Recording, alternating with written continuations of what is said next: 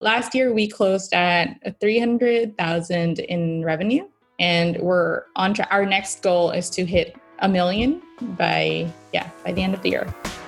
At Founder, we're on a mission to democratize entrepreneurial education and on our way to building one of the largest online schools in the world for entrepreneurs. We interview some of the greatest founders of our generation to find out how they did it so you can too. However, in this series, we're doing things a little differently. We're working with our own students in our community who are deep within the process of building their own successful business. These are the founders of tomorrow, who've stood where you are and are on the way to building the business of their dreams. Now, before we jump in, our lawyers have told us to tell you this. Of course, we can't guarantee you'll have the results like some of our stories we're about to share in this show. And as you know, with any business, it's a lot of hard work in addition to completing any online course. And with that said, welcome to From Zero to Founder.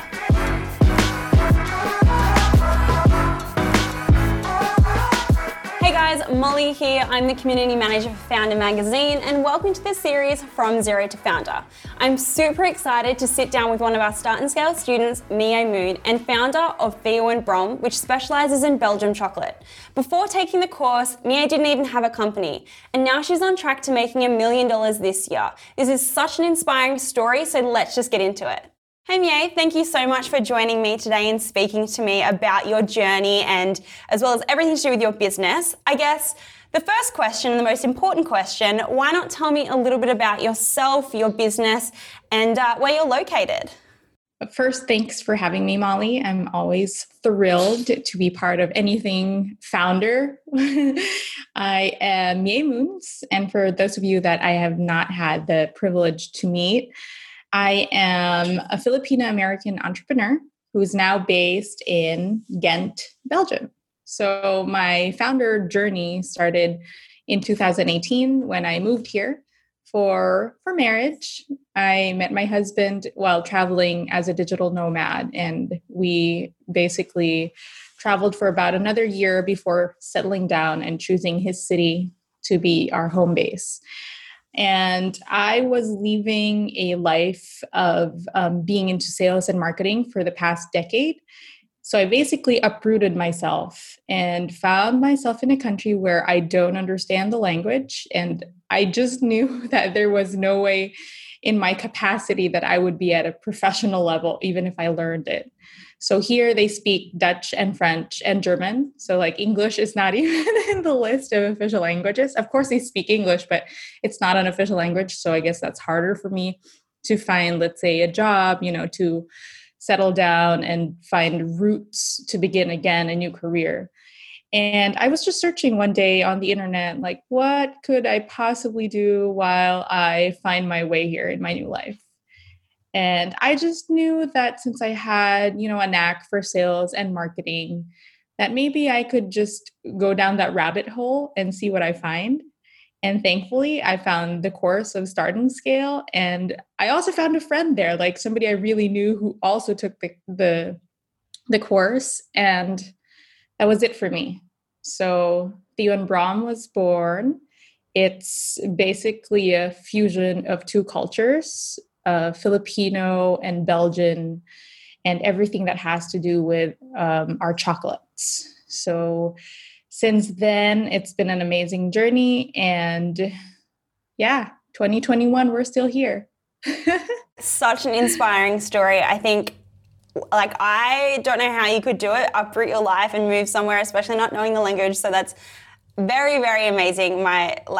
I'm just blown away by that. But I guess, so you mentioned how you're almost like a digital nomad. How long were you in sales and marketing? Did you work for another company, or you were kind of having your own business doing that? It was half and half. I'd say I was more of an independent contractor for an exclusive personal care brand. At first, it was just skincare, and then it extended into health and wellness. So I'd say it's generally personal care. And I did that for about 10 years. I was one of the first team leaders to expand into social media and understand how, it's so powerful to speak that language, how to sell on social. And that was also a stepping stone for me to finally, branch out into my own business and apply all the skills and things that I've learned from that. But of course, I still needed a lot of things to polish, if you may. That makes complete sense. And I think also having that experience, like you said, would help anyone kind of have the drive and the, I guess, pull towards creating your own business, which is amazing. So you moved to Belgium how long ago? In 2018, summer of 2018.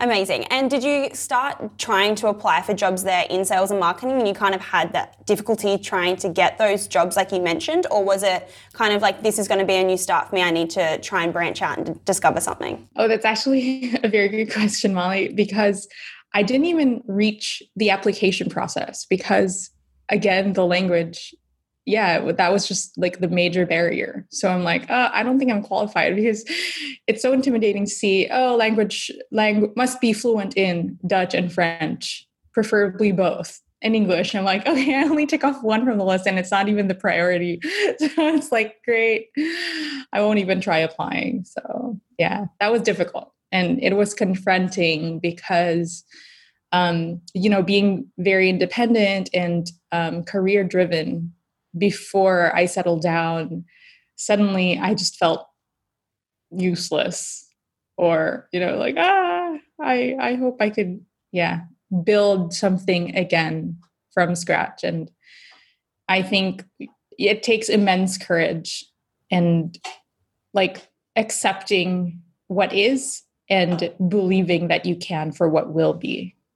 Of course. Yeah, I can only imagine. And from that, I guess, not even getting to the application course, what stood out to you about the Start and Scale course against any others that you probably could have stumbled across Googling? I like the idea that despite it being based elsewhere, of course, I knew that it wasn't European, it wasn't American. And then through a friend, I saw that, wow, it is down south in Australia, down under in Australia. So the remote factor attracted me. It means that, okay, it is not sensitive to geography or location, and I can still do this. And formerly being a digital nomad, I knew that was very important for me. The ability to have independence, location independence, and remote work. Second, it was through my friend's testimonial, and they were, I think, part of the video that I saw when I was checking out the Start and Scale course. They're a couple, Rachel from Gammon Traveler. And so that was the thing that made it for me. Incredible. And I guess prior to this, had you ever heard of our instructor Greta before? Yes, through Rachel as well. She said that this mentor of hers is amazing. And she has scaled several businesses, not just one, into multi-million-dollar businesses. And I'm like, sold. And she's a woman. Let's do this. It gives all the more, empowerment to what I wanted to build. I didn't really know what I wanted to build back then, but, that's just a shining example. So definitely. And I guess you just touched upon it then. You didn't have an idea when you first kind of started the course. What and how did you even develop your idea to create Theo and Brom? It was, I guess, a mix of intuition and just following your gut as to where it led you. I must admit that I did not have a passion for sweets or anything, like desserts, before I launched the brand. My husband keeps telling me, don't say that, that's going to hurt you. But I'm like, but that's the real story. All my friends were like, huh, a chocolate brand? You don't even eat dessert. Well, now I do. I don't know if that's a good or bad thing. But because of, you put education and structure and match it with the intuition that you have, understanding that, this could probably be a product that touches on many of the things that I also go through, the nostalgia, missing home, the idea of maximizing what you have in your environment, Belgium being known for chocolates, and the Philippines having a very strong tradition as well in terms of chocolates, because we have the cocoa trees that are planted in the Philippines actually came from Mexico during the galleon trade from way, way, way back. So, those all coming into play just, created that light bulb moment where I was like, I think this is worth a try. And it's a beautiful story. My husband's Belgian, I'm Filipina. We're bringing together, all things about chocolate from the Philippines and Belgium. Let's see how it's going to work. I find it very interesting because you did say that you're not very, I guess, a dessert-oriented person, or you're not into sweets and things like that. Did you find then the process of actually creating this hybrid between, I guess, two different tastes, or at least two different countries, really challenging? Of course it was challenging because, one, I was an outsider looking in. And, it was funny when I was trying to pitch the idea to manufacturers who could probably help me create the chocolate. Oh, that's my baby. I have a newborn. He's 4 months old. They were like, who are you? And what are you trying to do? And they turned me down politely, but I knew it was quite a long shot. And it took one person to believe in my idea. And it just led me to the people who helped me develop the recipe and our brand and our product. So I guess that's also one thing. It was just my relentlessness and my resourcefulness that allowed me to launch eventually, even if I'm not the chef making the products, even if I'm not the expert in chocolate. What helped me so much is to outsource these things and outsource smartly, wherein, it didn't really take a lot of money in the beginning, because I know many people would be like, but probably you had the funds to outsource. I'm like, no, it was just, good old fashioned networking and just believing in your idea and having somebody pitch in to believe in it until it made money. Yeah. No, of course. Yeah. Wow. I guess I wouldn't even know where to start. So I can imagine from, like you mentioned, an outsider looking in, it would have been very daunting. But how did you kind of, cross your T's and dot your I's when it came to who you needed in your manufacturing process to actually have your vision come to life? At first, it started, of course, with a very general and broad search. So online, dear old Google, and then you type in the keywords and see whatever you find, and then you just narrow the path from there. An interesting story was that, so I created this spreadsheet of all the possible manufacturers, and, I just vetted them according to what they said on their website, and I really didn't know. And I was pitching through email, through their info at or contact at emails. And I didn't even know who I was speaking to because I didn't have a network here. And finally, so that spreadsheet was alphabetically sorted, and everybody said no, probably more than 30. I forget now how many people I sent that email to. And the last one that replied and actually said yes had letter Z as the beginning of their company name. So it's like Zoto. And finally, she became my cacao scientist. So she's one of the lead cacao scientists in the world. And she recently came from the Philippines.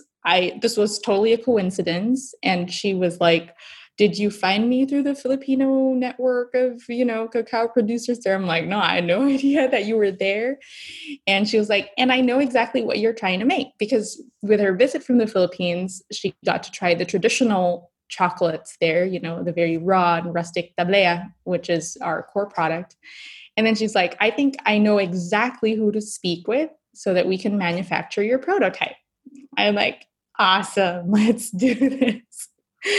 And that's another woman. So it's like, woo, Women's Month. So it's very exciting to think back on these nuggets of wisdom and like memories where women empowering women and all that. It's crazy how everything just aligns and works together when you have a vision and you're so passionate towards it. And I think that's always like a common theme. And I know a lot of people listening, it's nice when you have passion towards something, but it definitely also helps, because if you're going to dedicate your life to it, like you have and what you plan to, starting and uprooting everything to have this success over in a different country, it's very interesting. Exactly. Very, very interesting. Yes. And I guess that kind of leads me on to my next question. I was going to ask, I guess it's very unknown, having the hybrid of these two different confections. Is it typically your main product? You mentioned it before. Is it a sweet or is it a bitter chocolate? Having her, your cacao scientist, knowing, I guess, the history behind that product, she knew how to nail the taste, or did you have familiarity with it too? I had familiarity with the raw product that we had from the Philippines because, that's just unadulterated. That's from the cacao bean, they grind it. It's not even fermented. And then you can make like a good cup of cocoa from it. But Zoe, who's my lead cacao scientist, so she's an expert in that. And she knows which beans to source. So just like wine, the taste of it, the taste profile varies from bean to bean and from where it's grown. Yeah, she knows all of that. So I just leave that to her. And she knew the craft chocolate maker who had the skill and expertise to actually experiment with her so that we could create that product. So that was the prototype. And originally that was the only thing I was intending to produce, and scale from there so that we can grow and see, just see if we can tap into other markets, other countries to expand, where the Filipino population was pretty big in terms of the immigrant population as well. However, COVID happened. So I'm like fast forwarding from 2018 to 2020 was there. And then we were coming back from a vacation from Los Angeles, my husband and I, and that was right before the lockdown. And then we realized, oh my goodness, yeah, how are we going to continue my business? He has a different business altogether. How are we going to continue my business if our largest market was the United States and we couldn't bring the chocolates from here to there anymore? The export costs just, were skyrocketing. It was 3 times what we originally paid for. So it wasn't profitable anymore to continue on with that setup, plus the lockdowns, plus all those, difficulties that everybody faced during 2020. So we were able to pivot. I was able to pivot by connecting with a friend from my old networks in the Philippines. And we produced an entirely new product using our base chocolate. So we ended up having cakes. And I'd say, this was our maverick product that saved our brand. And so through the course of 6 months, from June to December of 2020, when, I was about to throw in the towel, I'm like, whatever, COVID, I'll just, call it quits. It's fine. I had no control over the pandemic. We were able to 5x our revenue, and it was through cakes and another product called the Goo Goo Jar, which is made like a spread, a gooey spread from our base chocolate, but it's the first tablea spread as well. So now all our operations, since COVID is still not really, gone in most parts of the world, our operations are now fully in the Philippines, and I still am able to manage it remotely. I have a team there now and several partner companies that do outsourcing for us, fulfillment, warehousing, the whole supply chain, and a line kitchen, a partner that has a line kitchen that produces our goods. So we're not just into chocolate now, we're also into pastries. So we're very, very happy. Wow, what a story. I feel like I love that COVID's made you flip it and it's just 10x your company. That's amazing. But I'm really interested, actually, before we jump into your other products, I'd love to know more about, you said that how you've got all your manufacturing in the Philippines now. How has that changed? Like, what did you start off with compared to where you are now? Because I think that contrast would just be so interesting for everyone listening. I started with, so this is fun because I'd like to talk about how small the scale was when I started. So our batch of beans to create our first prototype was just 20 kilos. And that's just like, one suitcase when you travel.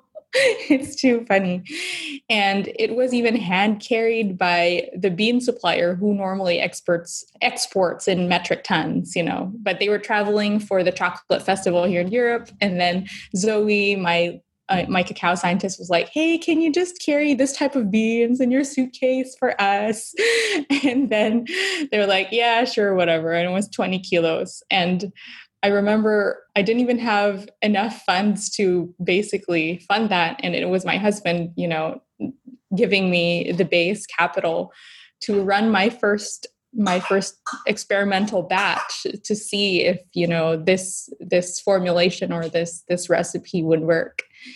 And I remember our first sale was so small, like we were launching the first 100 boxes. And I thought, and to me, that was already a lot. and it's good that I didn't know how small we were, I guess. I was just really thrilled with the progress that I was making. And for anybody starting their entrepreneurship journey, what's important is that you're progressing from one point to another. And it helps that I don't really look around in terms of the competition. And this is one thing that I probably trained myself to do even before I jumped into my own entrepreneurship journey. It's just more of, this tactic that I learned for sales and marketing during my stint at my former career is just focus on you and, beat your personal best. Instead of like looking around at what others are able to accomplish. They, of course, have their own journey. They have their own story.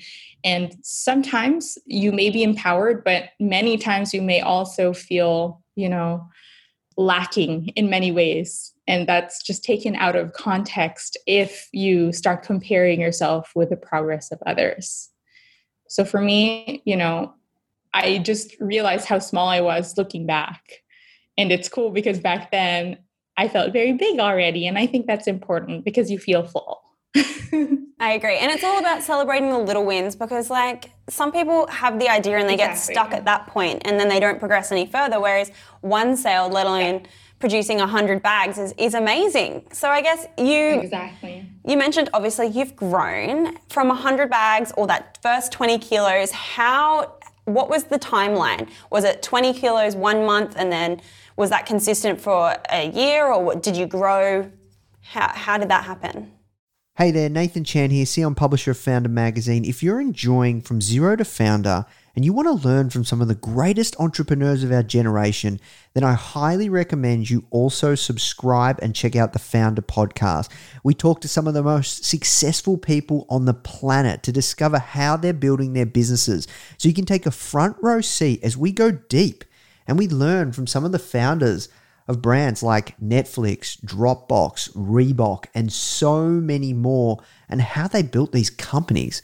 You can find the Founder Magazine podcast with Nathan Chan on all podcast platforms. Make sure you subscribe. All right, now let's get back into the show.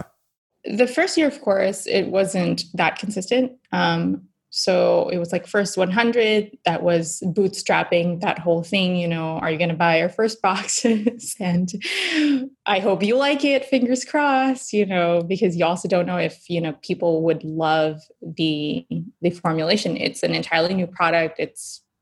We used straightforward ingredients. However, you don't know if they'd like it. And we've also received feedback that I don't like the chocolate that much. So it's okay. It's taste, And then through the first few months after that launch, we were able to fund our small crowdfunding campaign.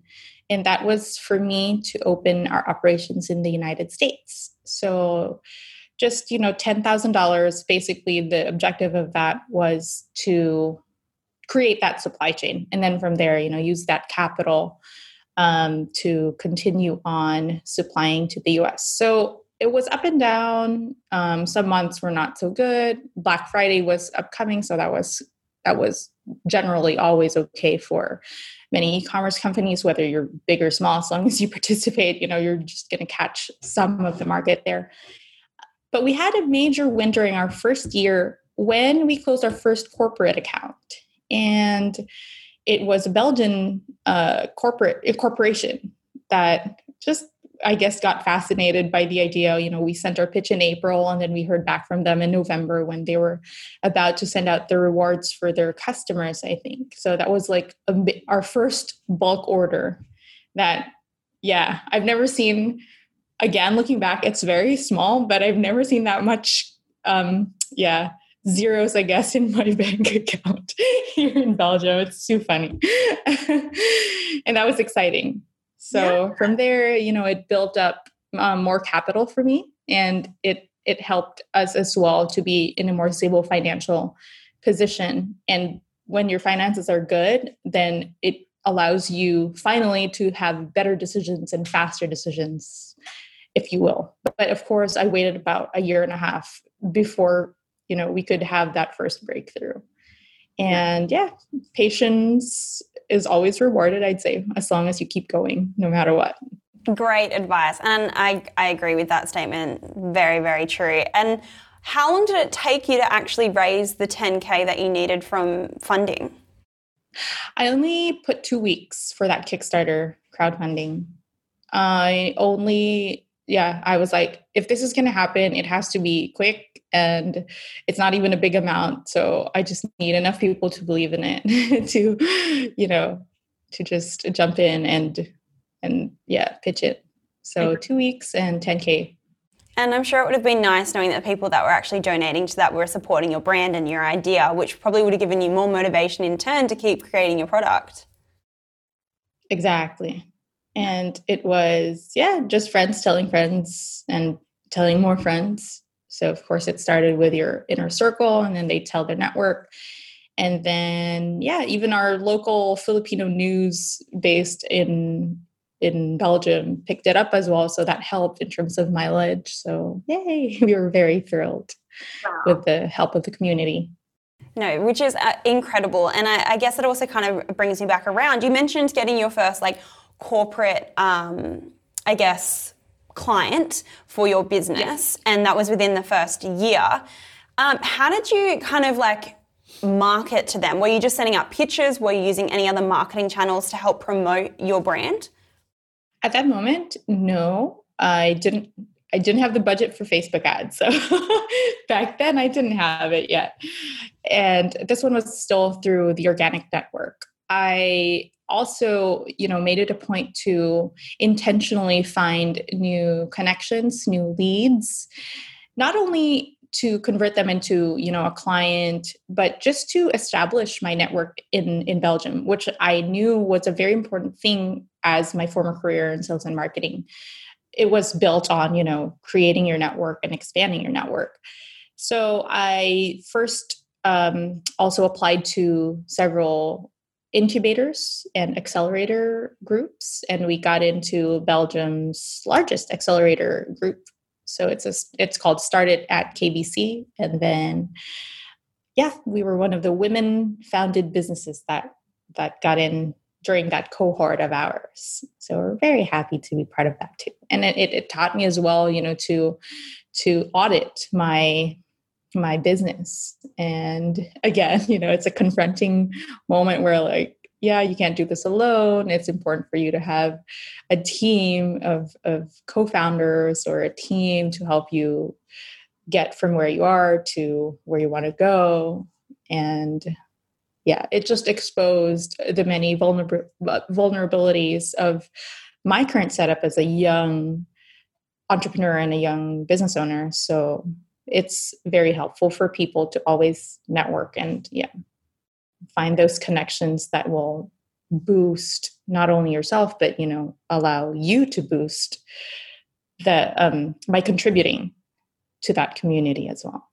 And you mentioned networking is something that's very, very prominent in your journey and your business growth. Did you solely network online, considering there was kind of that language barrier in between maybe some of your closest people in Belgium? Yeah, so mostly when I would do my searches, it would only turn up, of course, the results that had English text on it.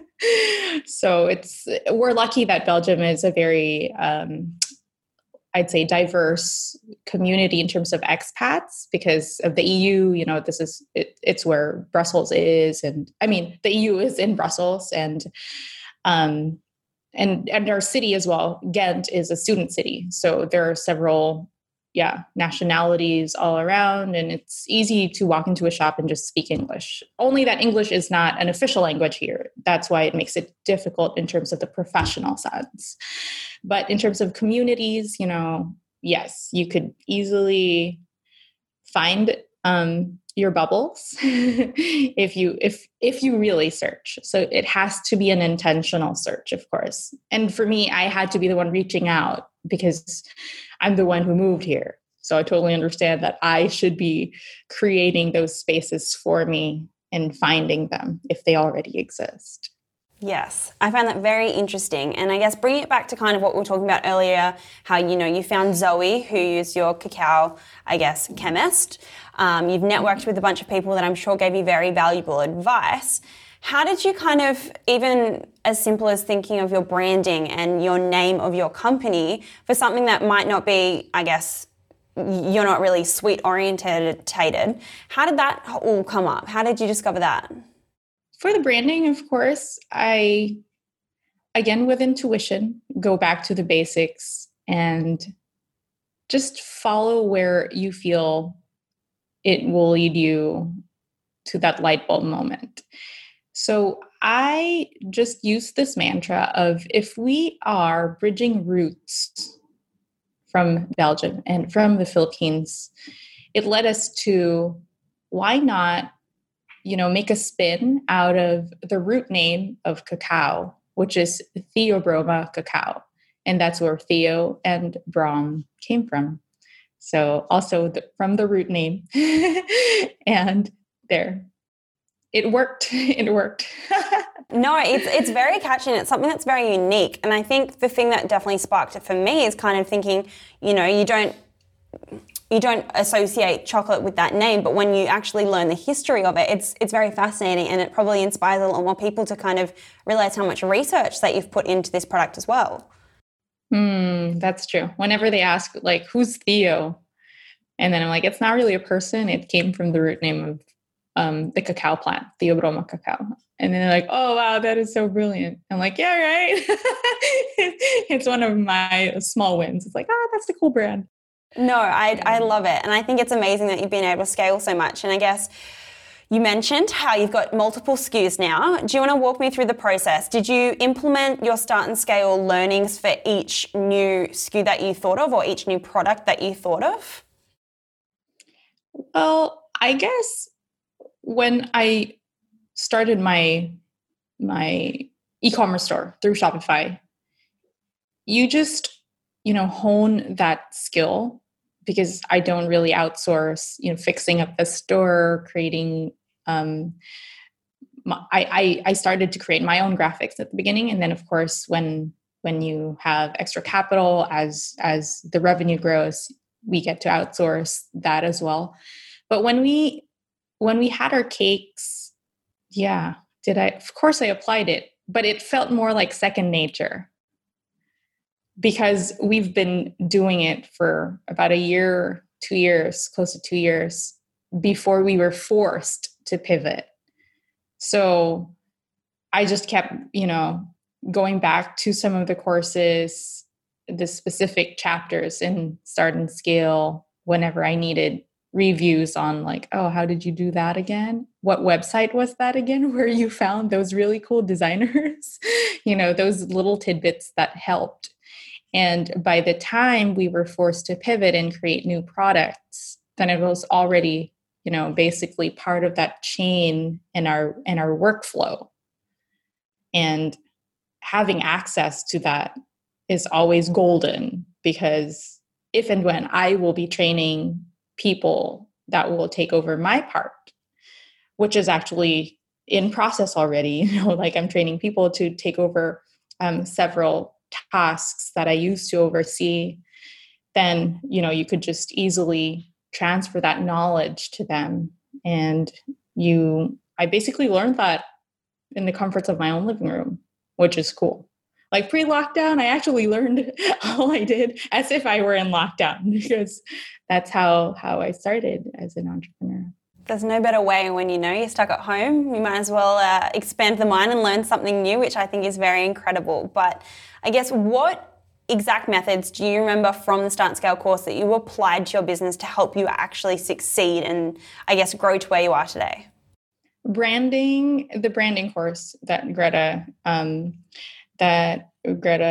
was teaching. And instead of, I specifically remember my process after I watched those videos is to visit the brands that she actually created and see if there's a pattern and, try to find the similarities and what insights can you pull through by observing an actual working e-commerce website that this mentor is teaching us. And of course, also looking at the other examples of the Start and Scale students. And then you see a pattern emerging where, it's a very clear way of communicating what your brand represents. It's you understanding that this brand connects with your audience and so on and so forth. It's not just about nice colors and a cool sounding name and, like a trendy website to boot. Of course, those help, but all those elements have to come together by having a deeper understanding of what you're sharing to the world and who you're speaking to in that world of yours. Yeah. It would definitely be a different world to what you're used to, that's for sure. Even having those sales and marketing backgrounds, applying it to your own, I guess, baby business would be so daunting. So I can only imagine. Yes. A lot of it was unlearning. And it's sometimes harder that you have a background on those areas and coming into something that you've never tried and you're a total newbie.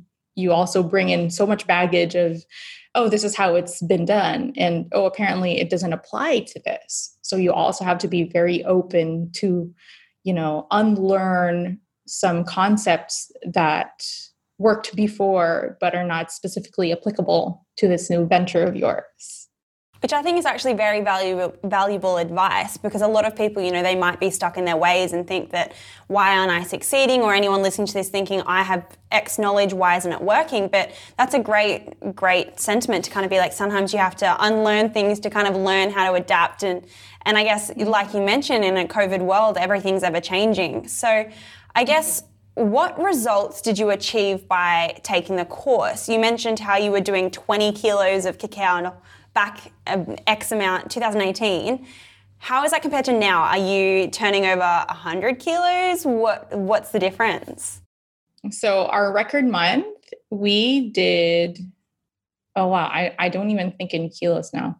So if we're going to compute like the raw chocolate that we use, we did, like a metric ton in a month. So that's amazing. From 20 kilos to a metric ton. That's almost like unbelievable. That is such a feat only in like a couple of years. Like, congratulations. That's such an achievement. Thank you. But I was like computing. Is that accurate? Yeah, it is. 1,000 kilos. Yeah. Okay. A metric ton. There you go. And I guess that's almost like a pat on your back for realizing like 100 kilos, 20 kilos to now a ton is just insane. And I guess in terms of like when you first started with your revenue, how much were you selling back then to, if you don't mind me asking now, is it, you mentioned 5X, is it still 5X? Is it 10X? I'm very conservative in terms of my revenue numbers, of course. But what we used to do in a year, we managed to do in a month during 2020. And wow. That's only counting from June to December, because we were basically not operating from the lockdown in March till like May, and then slowly starting to ease in. So, I mean, my revenue back then was really small as well. So, like some people would think, okay, what you did in a year, but that could be like $100 and then suddenly you're doing 1,000. We closed, we're on track to surpass, I'm shy to say this because this is a podcast and it's going to be like in history forever. And I'd like to, as an earmark to look back on this. Last year we closed at 300,000 in revenue, and we're on track. Our next goal is to hit 1 million by the end of the year. Fingers crossed if everything goes. Yeah.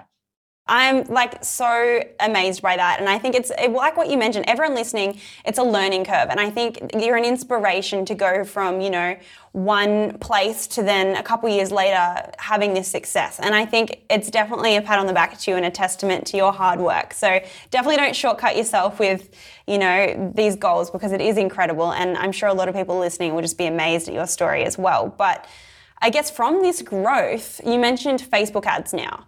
Is that a channel that you're going down to try and help you get to that goal? That channel definitely helped us boost our business in ways I couldn't imagine. So just to put it a little bit of context, my husband is a funnel hacker and a digital marketer. And he's been pressing me for the past 2 years, like, let's do Facebook ads. Let's do Facebook ads. And I'm like, no, I'm still going organic. Social selling. Filipinos are everywhere around the world. We got this. And he's like, no, come on. So during the COVID pivot, we were also in a different space where he was like, look, you have nothing to lose here anymore, Myey. His business was not affected because he sells digital products. But for me, who produces, manufactures, and creates this whole supply chain, he's like, you have nothing to lose. Here, let's do a bet. I'll put in the first campaign for your business. If it doesn't work, then let's call it quits. And if it does, then, I told you so. And true enough, I'm like, oh, okay, yeah. And it had to work before my very eyes because, again, that's one of the things that I had to unlearn. It was like a stronghold where I was just so sold that Facebook ads would not work for my brand, specifically for chocolate, specifically for marketing in the Philippines. I don't know, that whole combination. I had this, conviction, and I was utterly convinced that it will not work for that whole combination. And he's like, no, you have to learn this new thing. You have to be open to new things. And I'm happy to be wrong.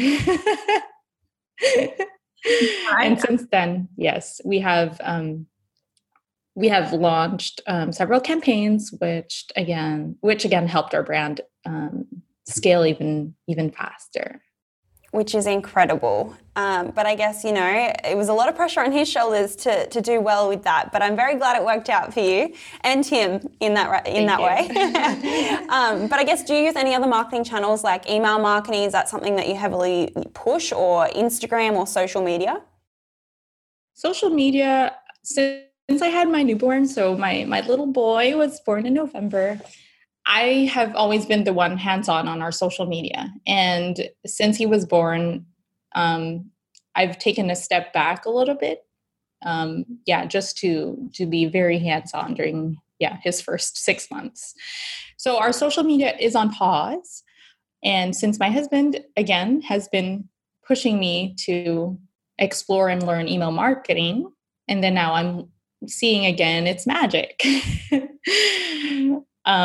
So that's one channel that I have been more active on, pursuing, more, I wouldn't say campaigns specifically, but touching base with my audience and our existing customers and those whom engaged with our brand and allowed us to send them communications. And it's been very powerful.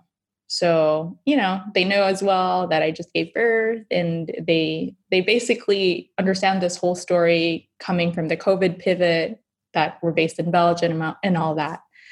So I'd say there's a small community that are fans of the brand, and it's beautiful. Each time you send them communications, a lot of them reply and of course it converts. And at the end of the day, in terms of the marketing and entrepreneur perspective, the bottom line is also not forgotten there.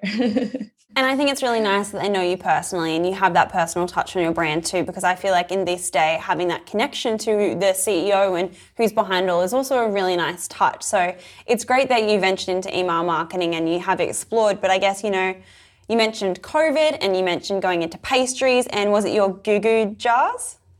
Google jar, yeah. Yeah. So I guess with all that happening in the last, year because of COVID, what's next for you and your business? We are actually transitioning to be a scale up.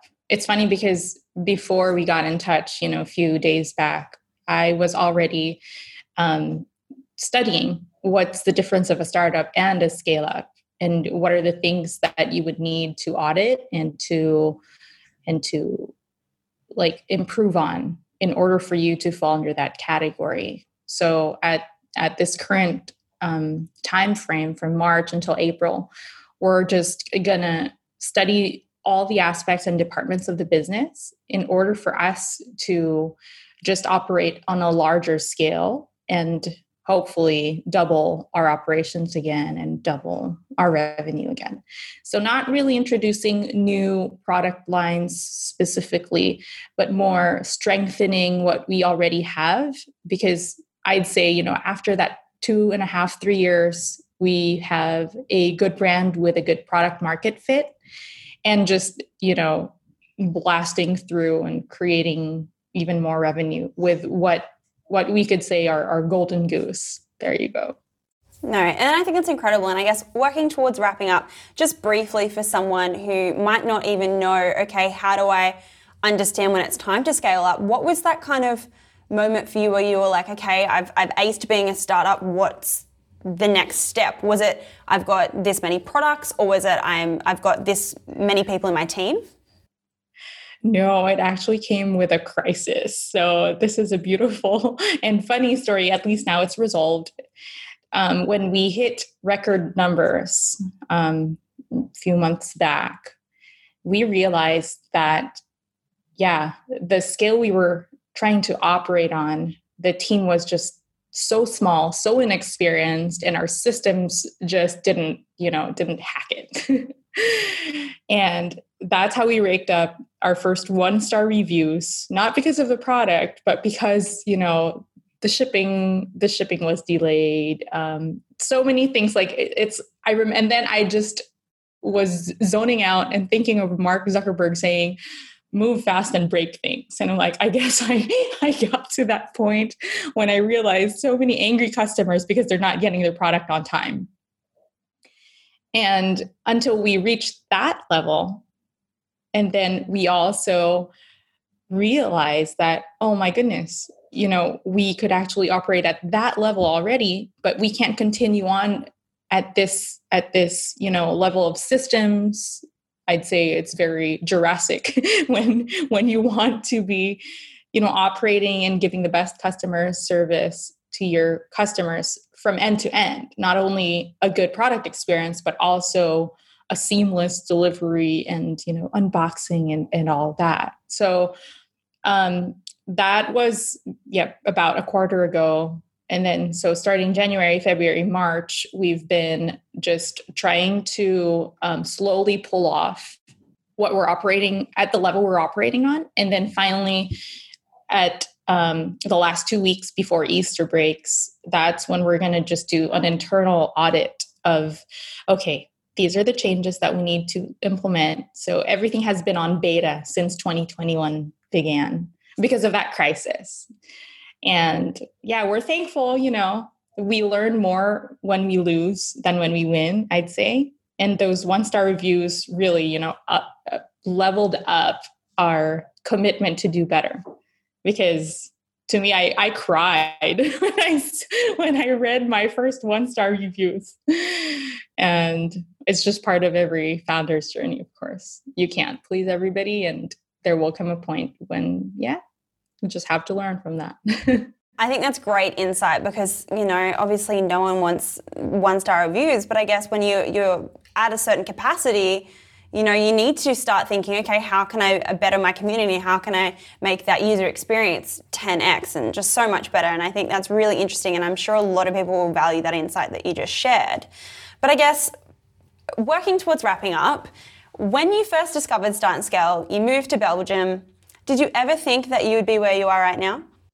No, not at all. That's what makes it very exciting. And for me, what should be constant is your desire to learn and educate yourself with new things so that you can adapt, especially to, new environments or circumstances that you would never have expected to happen, just like COVID, and because of that being part of your discipline, always learning, always educating yourself, always understanding how you can adapt no matter what circumstances. It's going to be difficult. I've shed a lot of tears and, thrown tantrums because of the difficulties, but because I made it my value to always have education first and foremost, to upgrade myself for constant and never-ending improvement, then it's always helped. And Start and Scale is, a course that I, of course, swear by. I'm a product of it. And even before Start and Scale was there, those little quotes from founders' Instagram in the wee days when you guys were also just starting, those got me through my sales and marketing career formerly. And I was telling my husband, you have no idea, you have no idea who just emailed me, and I'm going to be on a podcast that I was listening to before. So he's like, right, really? I'm like, yeah, so cool. It's crazy how it comes full circle in the end. And we're very, very lucky to have you here. And I'm blessed to be able to talk to you about this journey. But I guess the last thing that I will ask you before we wrap up is, if someone was sitting in your shoes where you were in 2018, being on the fence, what advice would you give to them to just, start? What would be your best bit of advice? I'd say, coming from my experience now as a mom, and I read this quote as well, and it gets me through the difficult days. I'd say the days are long, but the years are short. And that speaks to many moms because, we see our kids grow before our very eyes, and then it's like, where did the years go? And in terms of an entrepreneurial journey, it's the same. You'll feel like, these are the most dreadful days. Nothing's happening. Nothing's progressing. But if you just keep pushing on, keep, focused on your target, work on yourself, improving 1% every day, then when you look back, wow, the years just flew by, and you're going to be proud of yourself and what you have achieved as long as you just keep going. There you go. Incredible. Thank you so much for taking the time and sit with me and talk about your whole journey. It's definitely one that's inspired me. Thank you, Molly. No, and I'm sure a lot of people listening will just really greatly appreciate it. So thank you, Myey, again, and I'm very excited to keep up with your journey. Thank you. I'm always happy to be, part of the founder family and community. Thank you again for this opportunity as well. Hey guys, we hope you're loving From Zero to Founder and you're getting a ton of value from it. If you want access to the exact free training that led today's founder to where they are now, head to founder.com/e-commerce training or follow the link in the show notes.